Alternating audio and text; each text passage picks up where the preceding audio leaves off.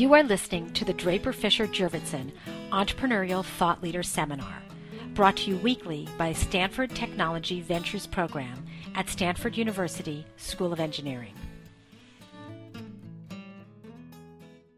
Without further ado, I would like to introduce our special guest today. Katie Rodan has come to us all the way from the East Bay, and she is a remarkable person and quite an unusual speaker for this series. And I think you'll see at the end why we feel very lucky that she's going to come to join us. She is the co-founder of Proactiv Solution. And I'm not going to ask you how many people have used this product, but I certainly know that there are, it says 3 million, that I understand that that's old data, that 10 million people have used this product and have obviously found it to be very, very helpful to them. So we're going to hear about the history of this, the development of this company, which I know is very, very interesting. And for someone who started out as a physician who decided to start this company, this is a very interesting career path. In addition, just to give you a little bit of academic background, Katie started out her school at UVA.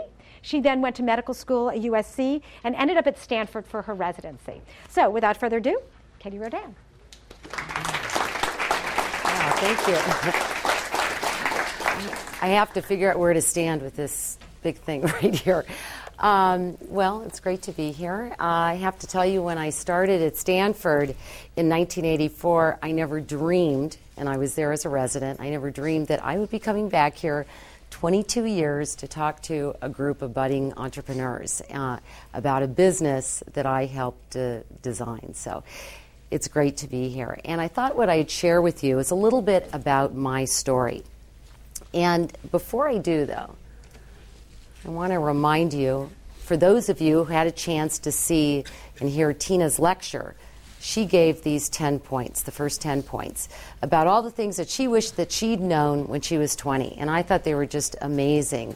And I think as I go through my story, you can see where these points fit in, because I think each one of them is represented in the story that I'm about to tell you. And I added number 11, because I remember when I was sitting in class, I used to think, okay, why am I learning this? What am I doing? Or I'd have a job and it didn't really seem to make sense. You know, what's this all about?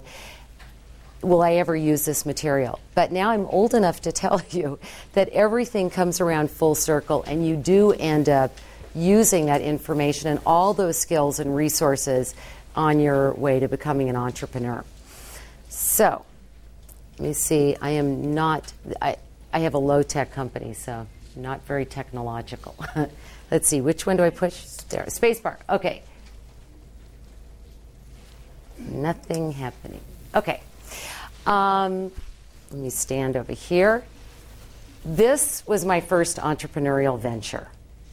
I was 13 years old, and I was a pretty good seamstress. So I saw a purse in a store, and my parents weren't really about to buy it for me. It was just a little too expensive. So I thought, well, you know, what the heck, I'll try. I'll see if I can make it. So I made the purse, and I worked to middle school. I was in like 7th grade. And I got a lot of compliments from my friends. And everybody was asking me where to get it. And I started to think, you know, maybe there's a business here. Maybe there's something that I can do to make some money.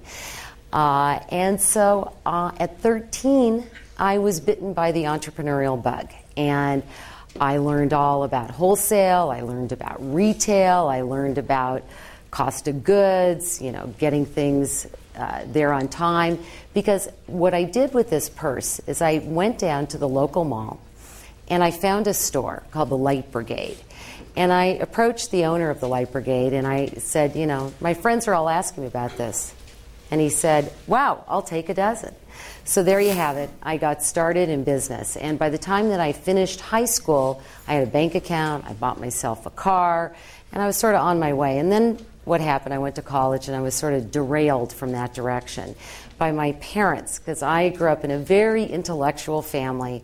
My dad is a federal judge, my mother's a microbiologist, and they really encouraged me to go into law as a career. Why? Because everybody in my family are lawyers, and I was very loquacious, so they thought, this is a good field for you to go into. So I'm going along. I'm a history major at the University of Virginia. Excuse me one second. history major, and my life suddenly changes dramatically between my third and my fourth year of college.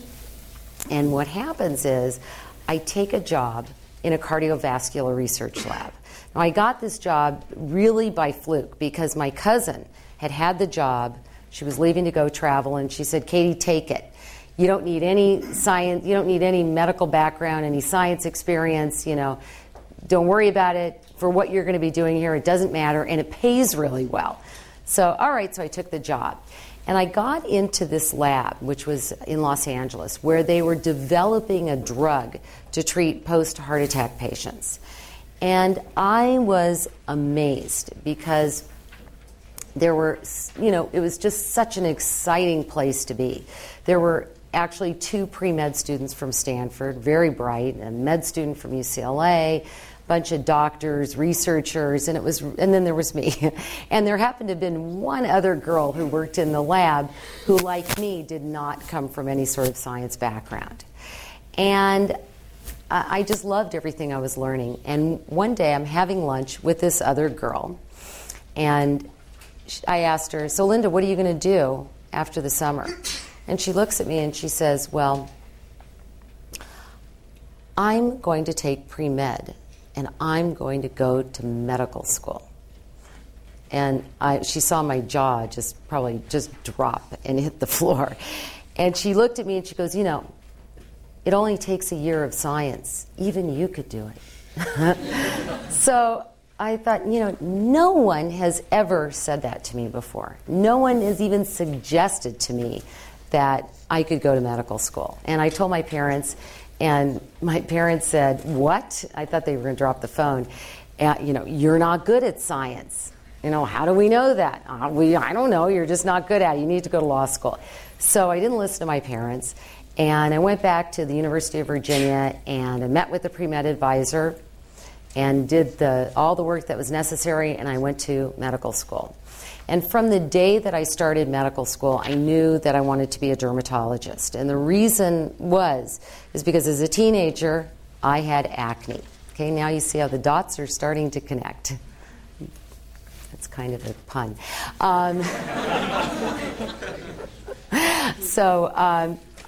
I had acne, and it wasn't terrible acne, and I didn't have any scarring, but it really affected the way that I felt about myself. It affected my self-confidence, and it just really bothered me. So I felt like I could sympathize with other people who had visible skin conditions, and I wanted to be the doctor who would fix those problems.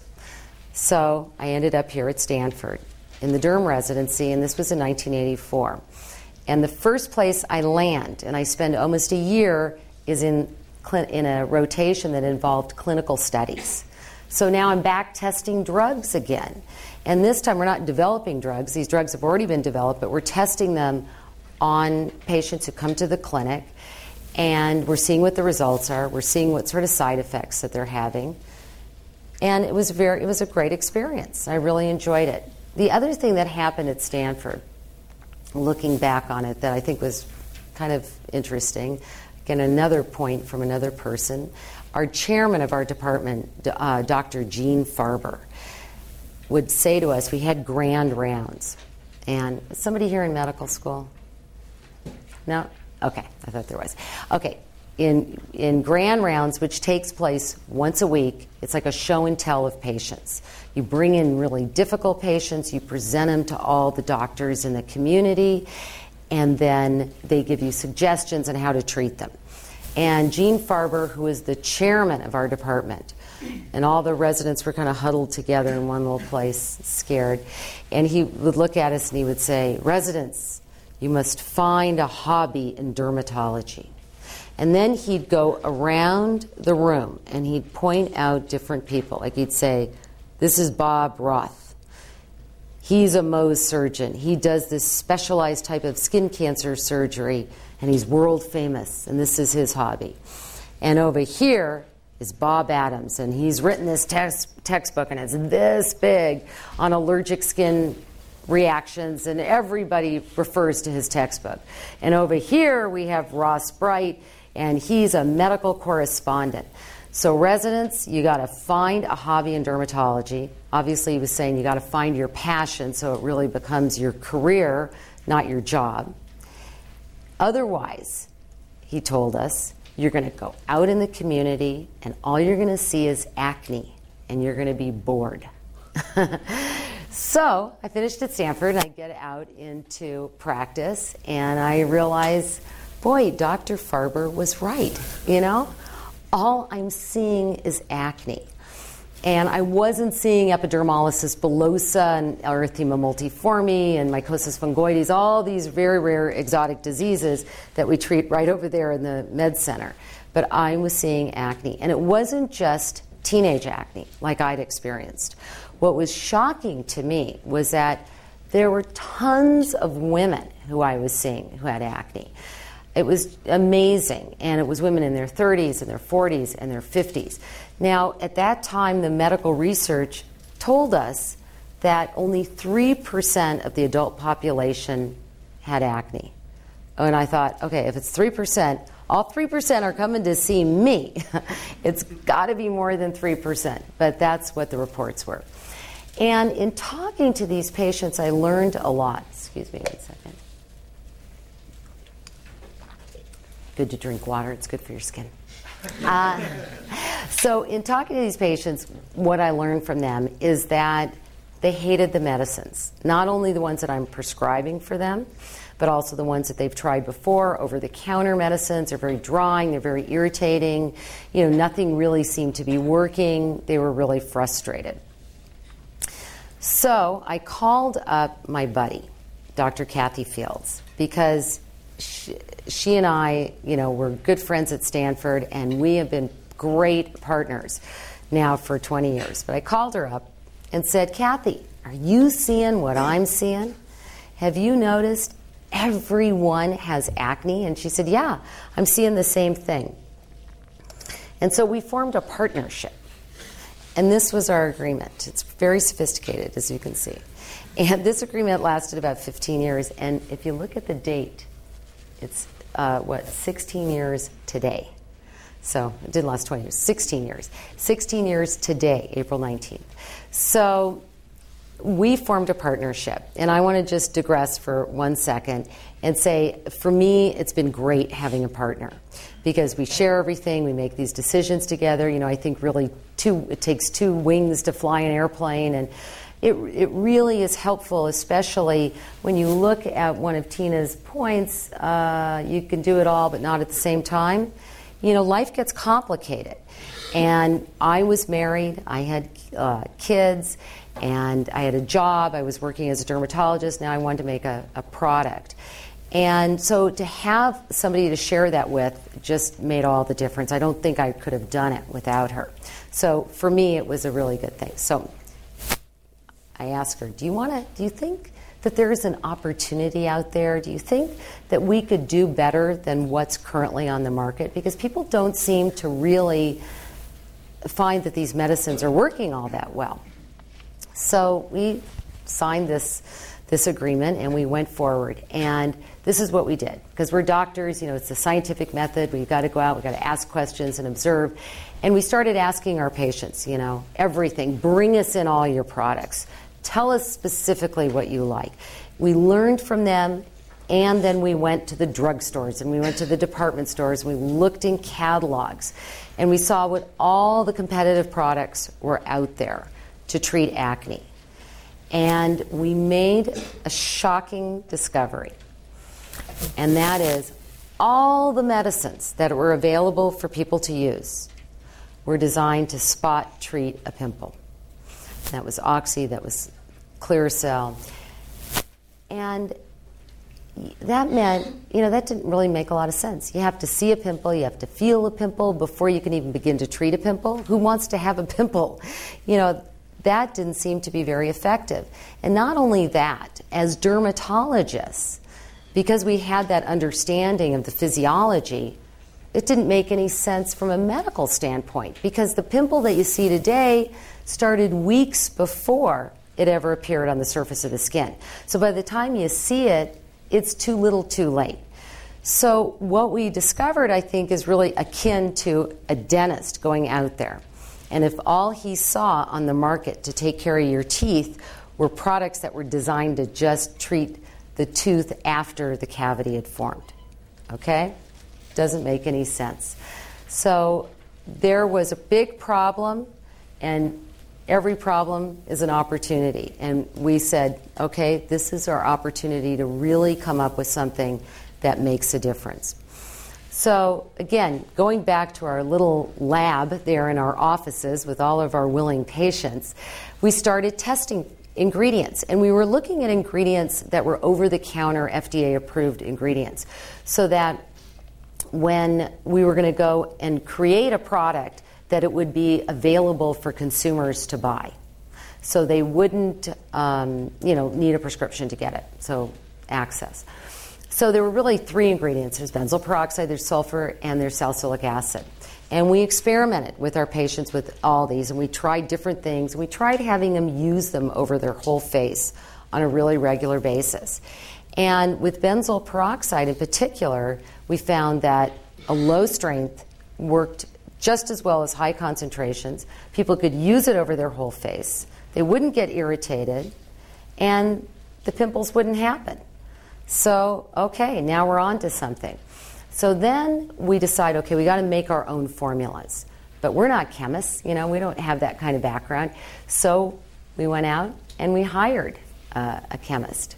And we asked the chemist to do something that they'd never done before. Now, they had worked with medicines, but we wanted to add in ingredients that would counterbalance a lot of the irritation, would be easier on the skin. So that was very, very challenging for them, and we worked, and I'm telling you, this took years and years, and was expensive for us. As you can see, my slide went away.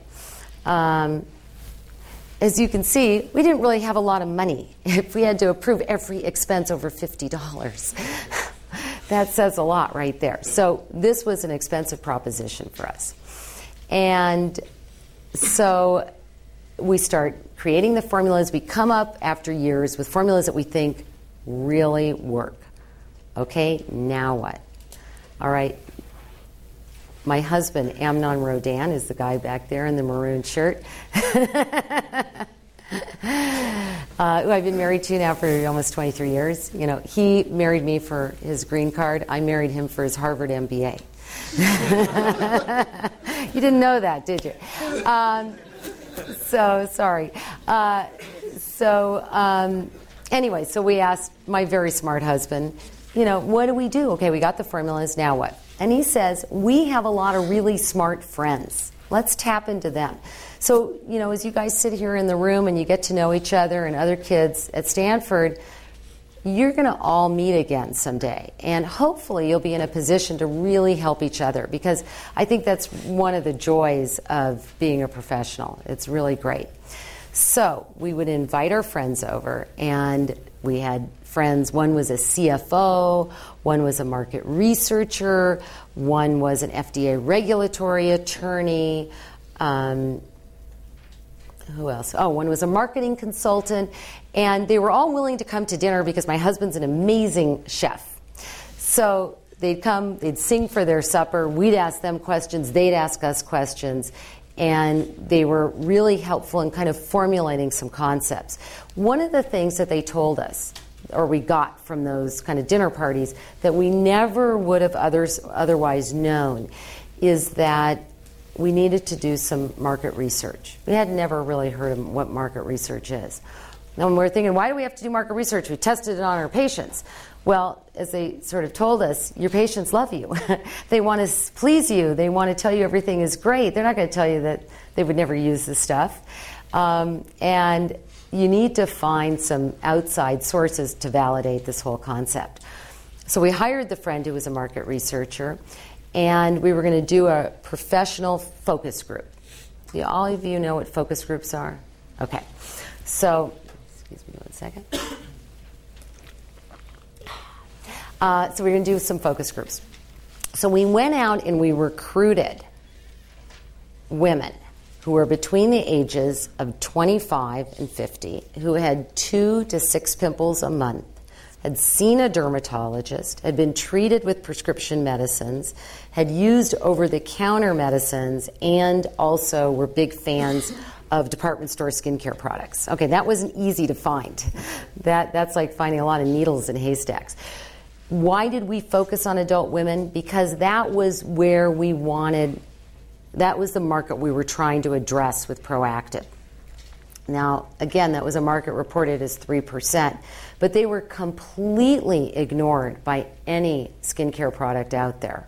It was like they didn't have acne.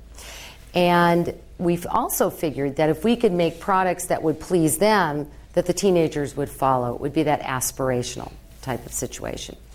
So we get these 30 women divided into groups of 10. The market researcher is there, and my partner and I are on the other side of one of those one-way windows, and we're looking out. We're eating M&Ms nervously, and while she's asking them questions. And two really key things came out of that.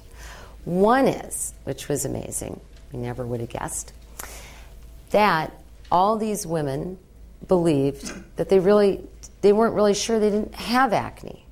You know, how can the couple of bumps that they get every month be acne when the teenager with the oily skin and all the breakouts, that's acne? So they really couldn't comprehend that they had this problem. So that was number one.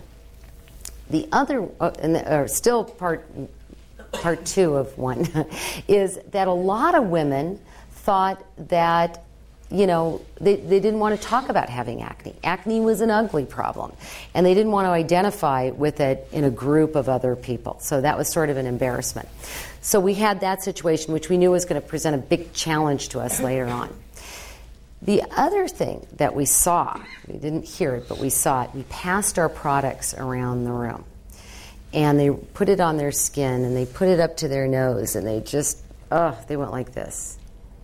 And when the researcher asked him, you know, would you be willing to put this product all over your face on a daily basis to treat this problem that you don't really even think you have? What do you think the answer was?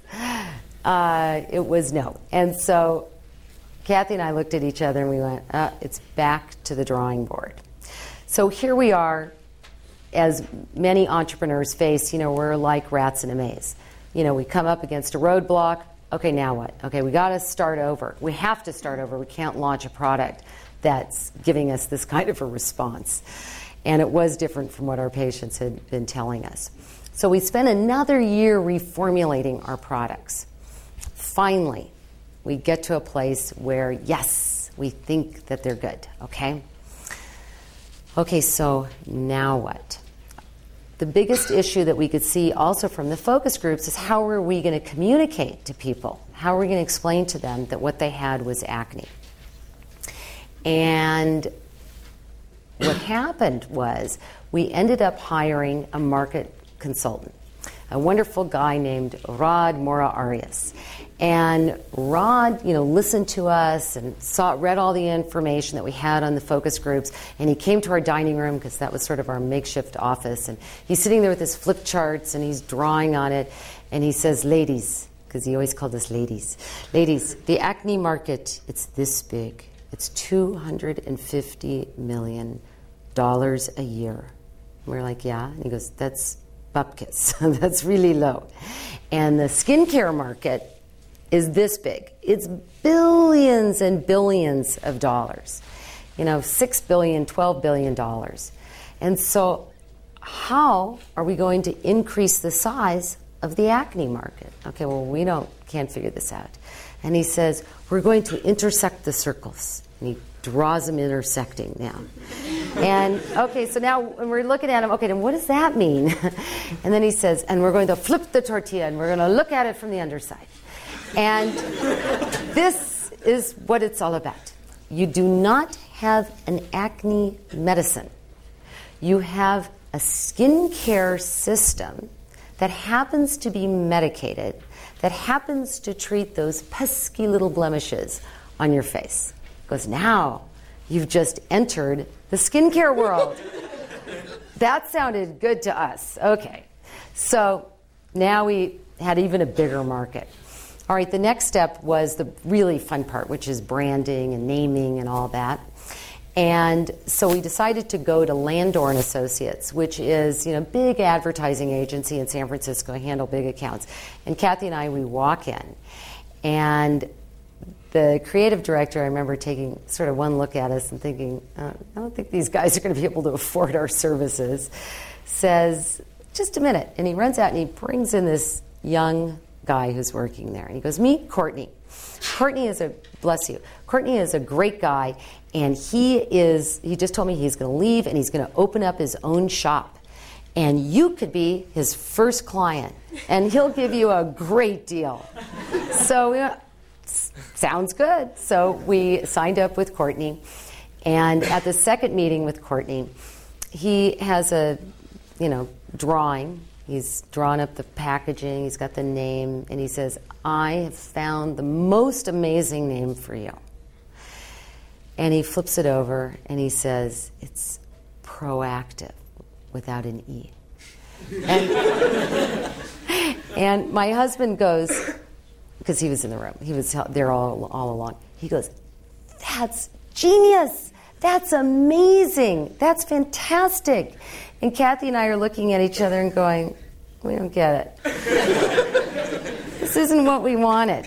We wanted something like Derma Beautiful. We wanted something pretty. This doesn't sound pretty. This doesn't sound like a skincare product. This, that's not what we had in mind. And my husband wisely says to us, no, listen, this is a powerful word. This word describes your philosophy. You are not reactive treatment, spot treatment. You are proactive. You're preventing it. And this is amazing. And he looks at Courtney and he says, get the trademark on that name.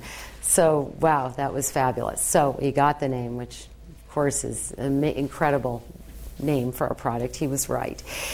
And so then the next step is money. Again, remember, we're poor. We have no money. So how are we going to get money to get our whole product off the ground? Now we know how to speak to women. It's a skincare system. We got the name. We got the formulas. All of it seems to be going in the right direction. But we need money because we got to get it out on the shelves. So we approach a lot of business people. Maybe some of them have come here and spoken to you. And they all look at us and say no. And they all had the same 3 reasons. Reason number 1, the acne market is $250 million. That's really small. They'd say to us, make a wrinkle cream, girls, and maybe we'll think about investing. Number 2, we were women. They didn't say that, but we knew that's sort of how they were looking at us.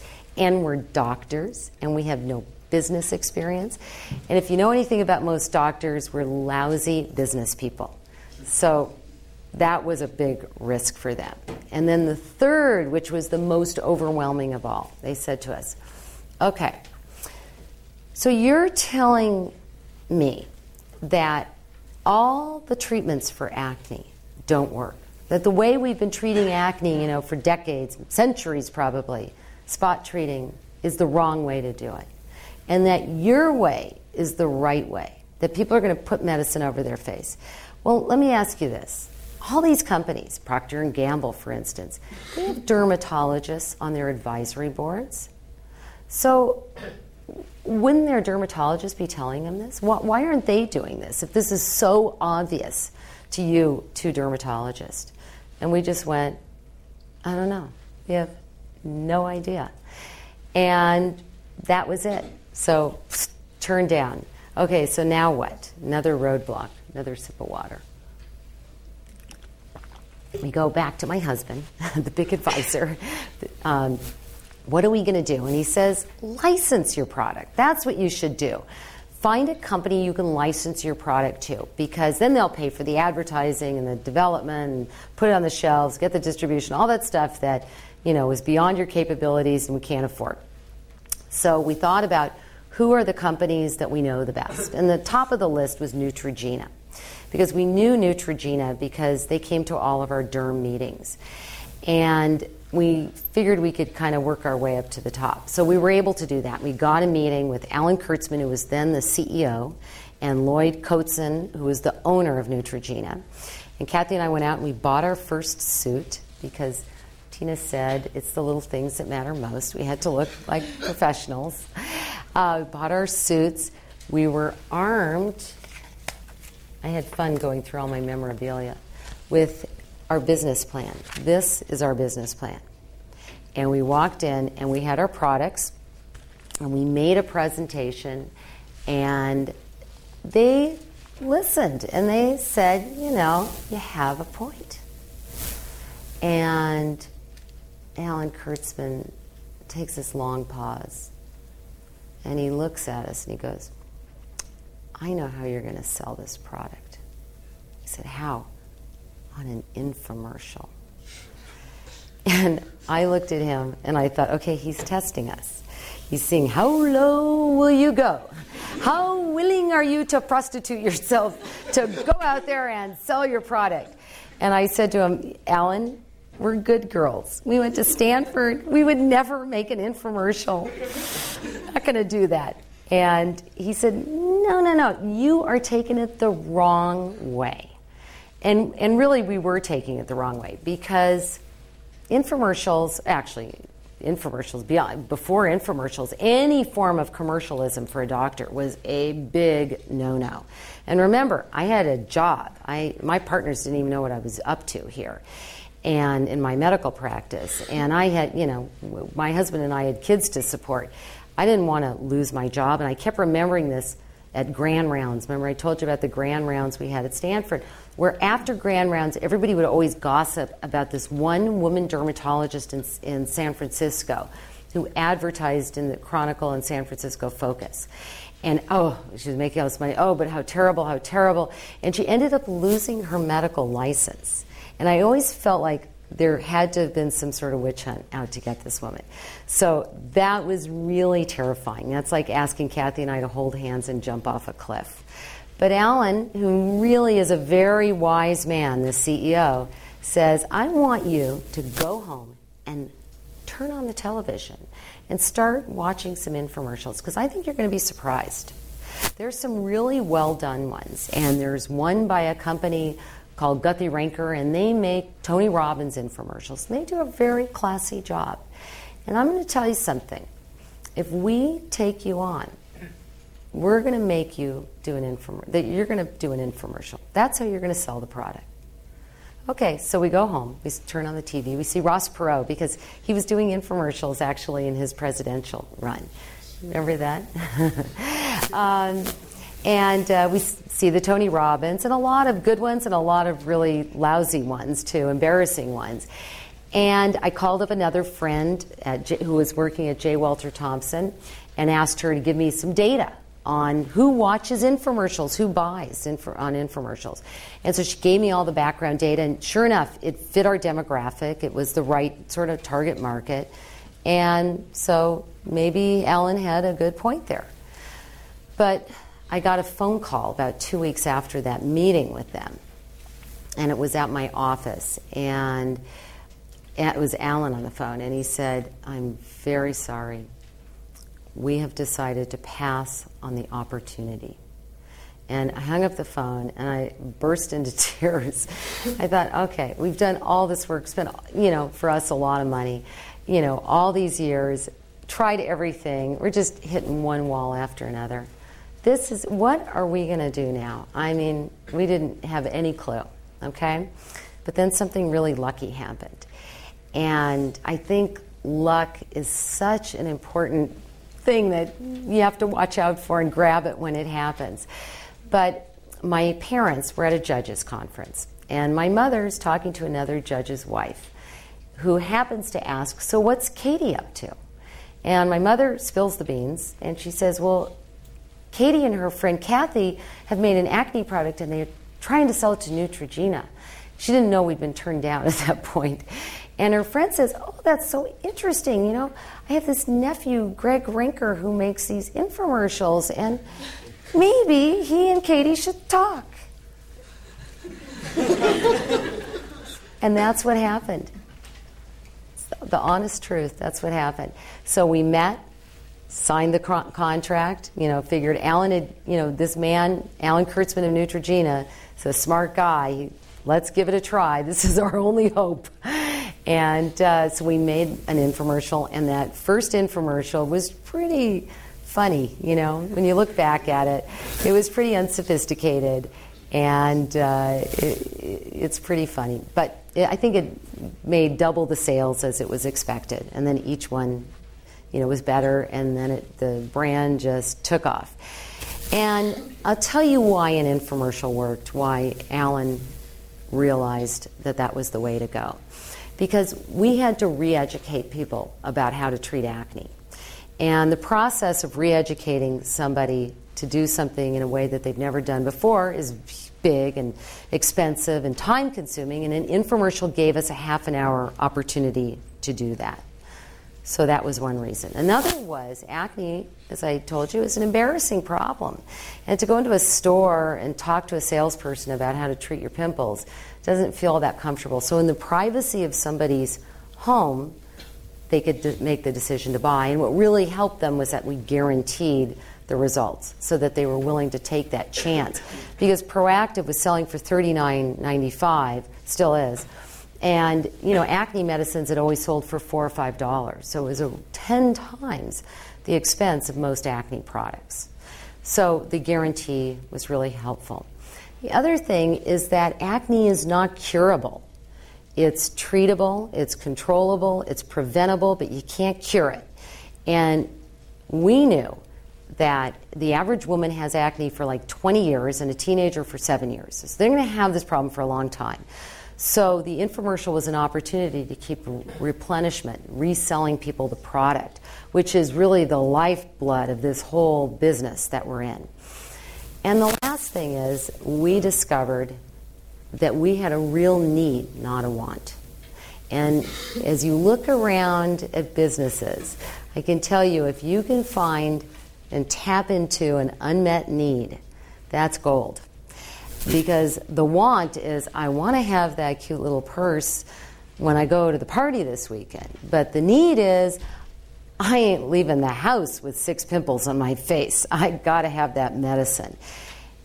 A need sells in a bad economy, a good economy, it doesn't really matter. And one of the things that Guthrie Ranker learned that it took us a while to really press upon them is that we had to get FedEx delivery. And now that's the way almost all the shipments go out. People want it in 2 days. So anyway, that is my story. I hope, you know, you can see I took a long, deep, you know, unlikely path to get right here in this classroom today. And I hope it will help you along the road to your journey, too. So I'm around to answer any questions that you have. So thank you.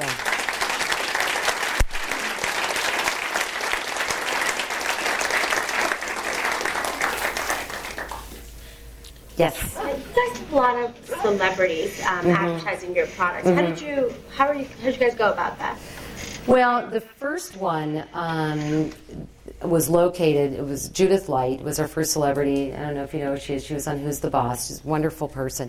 And she had acne, so we gave her the product to try. A lot of celebrities, and this was 10 years ago, were really looking for products to rep. So she came on board. Then Vanessa Williams, I don't remember how, I think what happens is, you know, everybody in the company start reading the magazines. There's even a website called Skinema, which is written by a dermatologist talking about all the celebrity skin issues. So you've learned, you watch the movies, you read People magazine, you see people who have bad skin. And then the next thing is you approach their agent and give them the product and then see what their response is. We have way more celebrities than what you see on television. Only a handful actually are willing to come out and say that they use an acne product because it's not a beautiful problem to have. But once Vanessa Williams signed on, then it kind of became cool all of a sudden. People were like, okay, this is great, I use it, you know, yeah, let me go on the show. So that's how it's happened. Yes?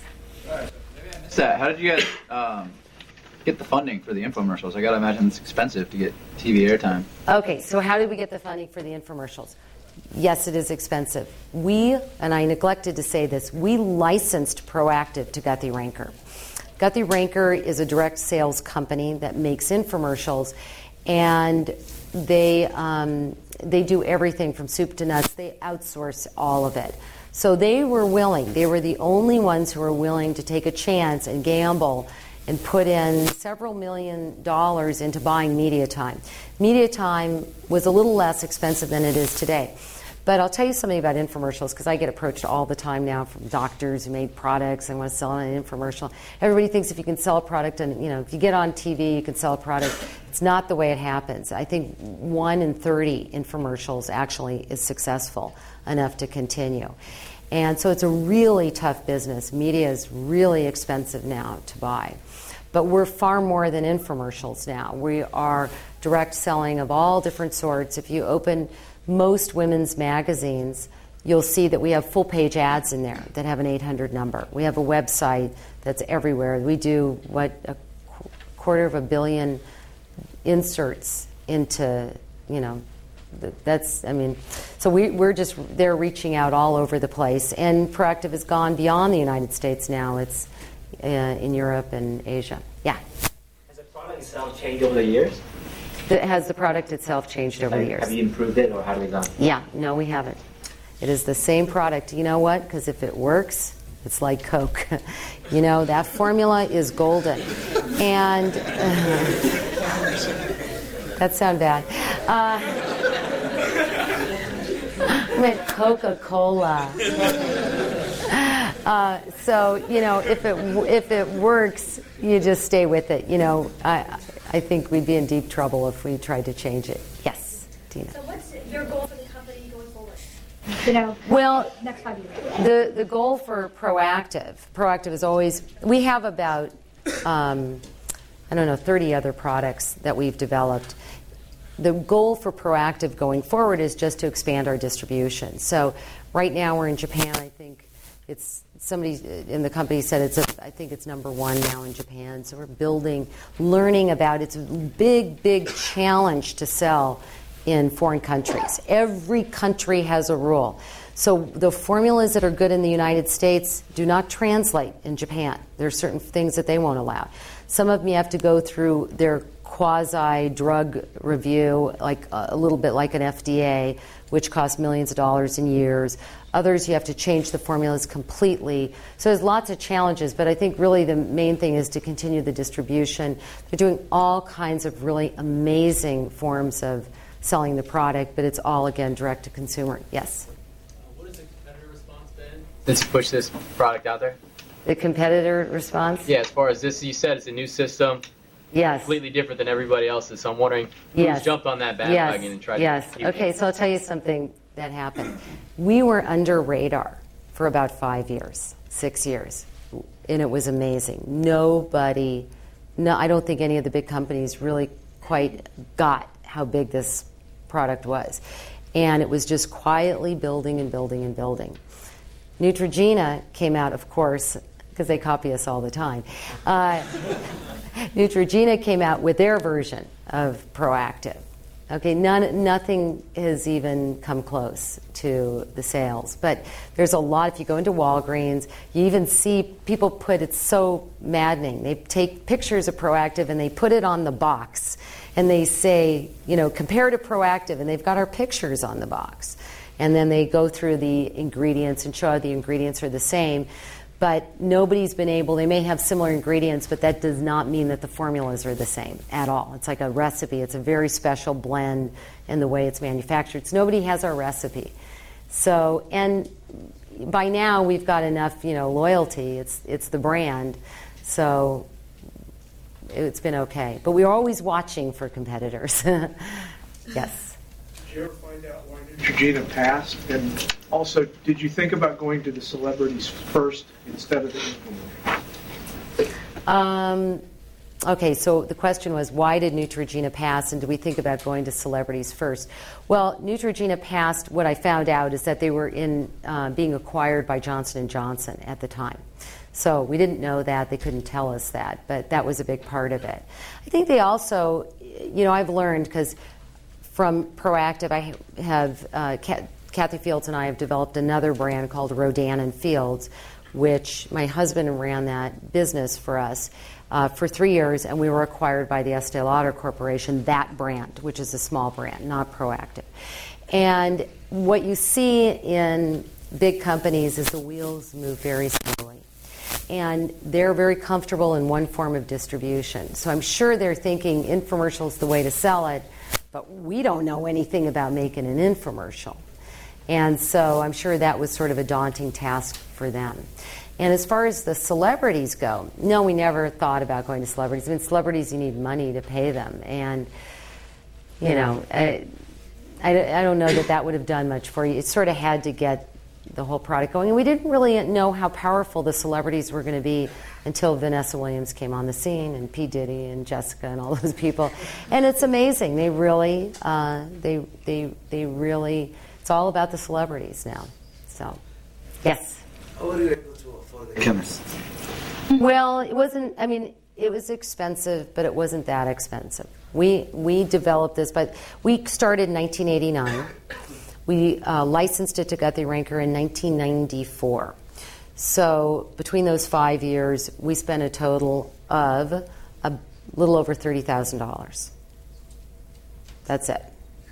So, which to us was a lot of money, okay? $50, remember? So the chemists, you know, I mean, they were expensive for us, but looking back, you know, obviously it was the best investment we ever made.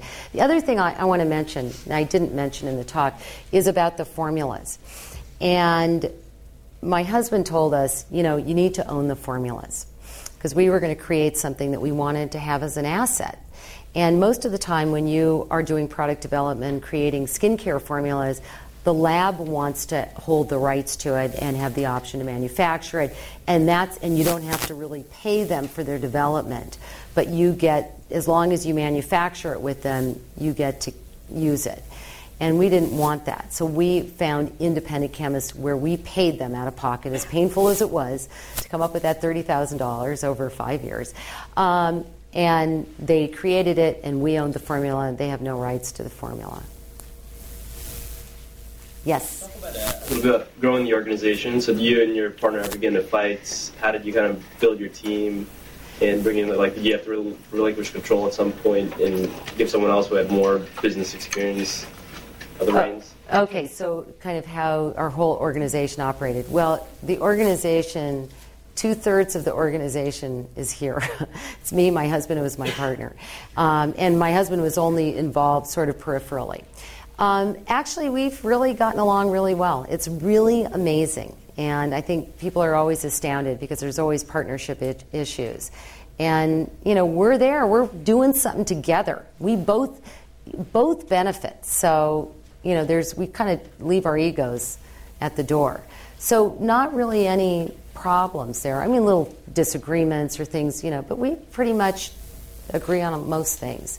As far as building our organization, we never had to, because what we did is we did all the development. We created it. We came up with this whole plan, as big as it is, and then we licensed it. So Guthrie Ranker is now the big organization, and they've really grown in response to Proactiv as their big product. And so they've, you know, obviously hired on a lot of people to work in international, people to, you know, help in product development and manufacturing and all those. So they've just kind of grown as the needs have grown. So the team really, the only people we ever hired were people, you know, that were outside consultants, like the Rod Mora Arias, the guy who named the product. And I think that's a really good point, an opportunity to make a point, because it is all about the team, and you can't, it's really hard to do this on your own. And I know that Kathy and I could not have done it without all this amazing help that we got from business people who were far more experienced, and listening to what their advice was. So, yes?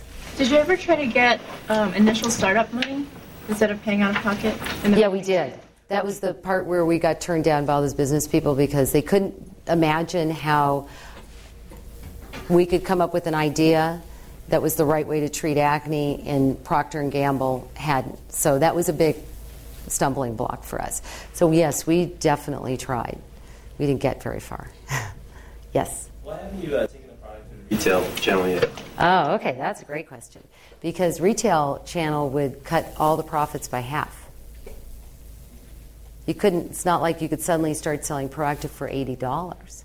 So direct to consumer, there's no middleman. And you don't have to, like, you know, our Rodan and Fields product with Estee Lauder, it sells, you know, I don't know, we have a product, say a product sells for $60. We sell it to Nordstrom at $30. So they take half, we get half. So, and then you have, on top of that, you have to pay for the advertising. See, in this case, all of the advertising is done, results in a sale. How beautiful is that?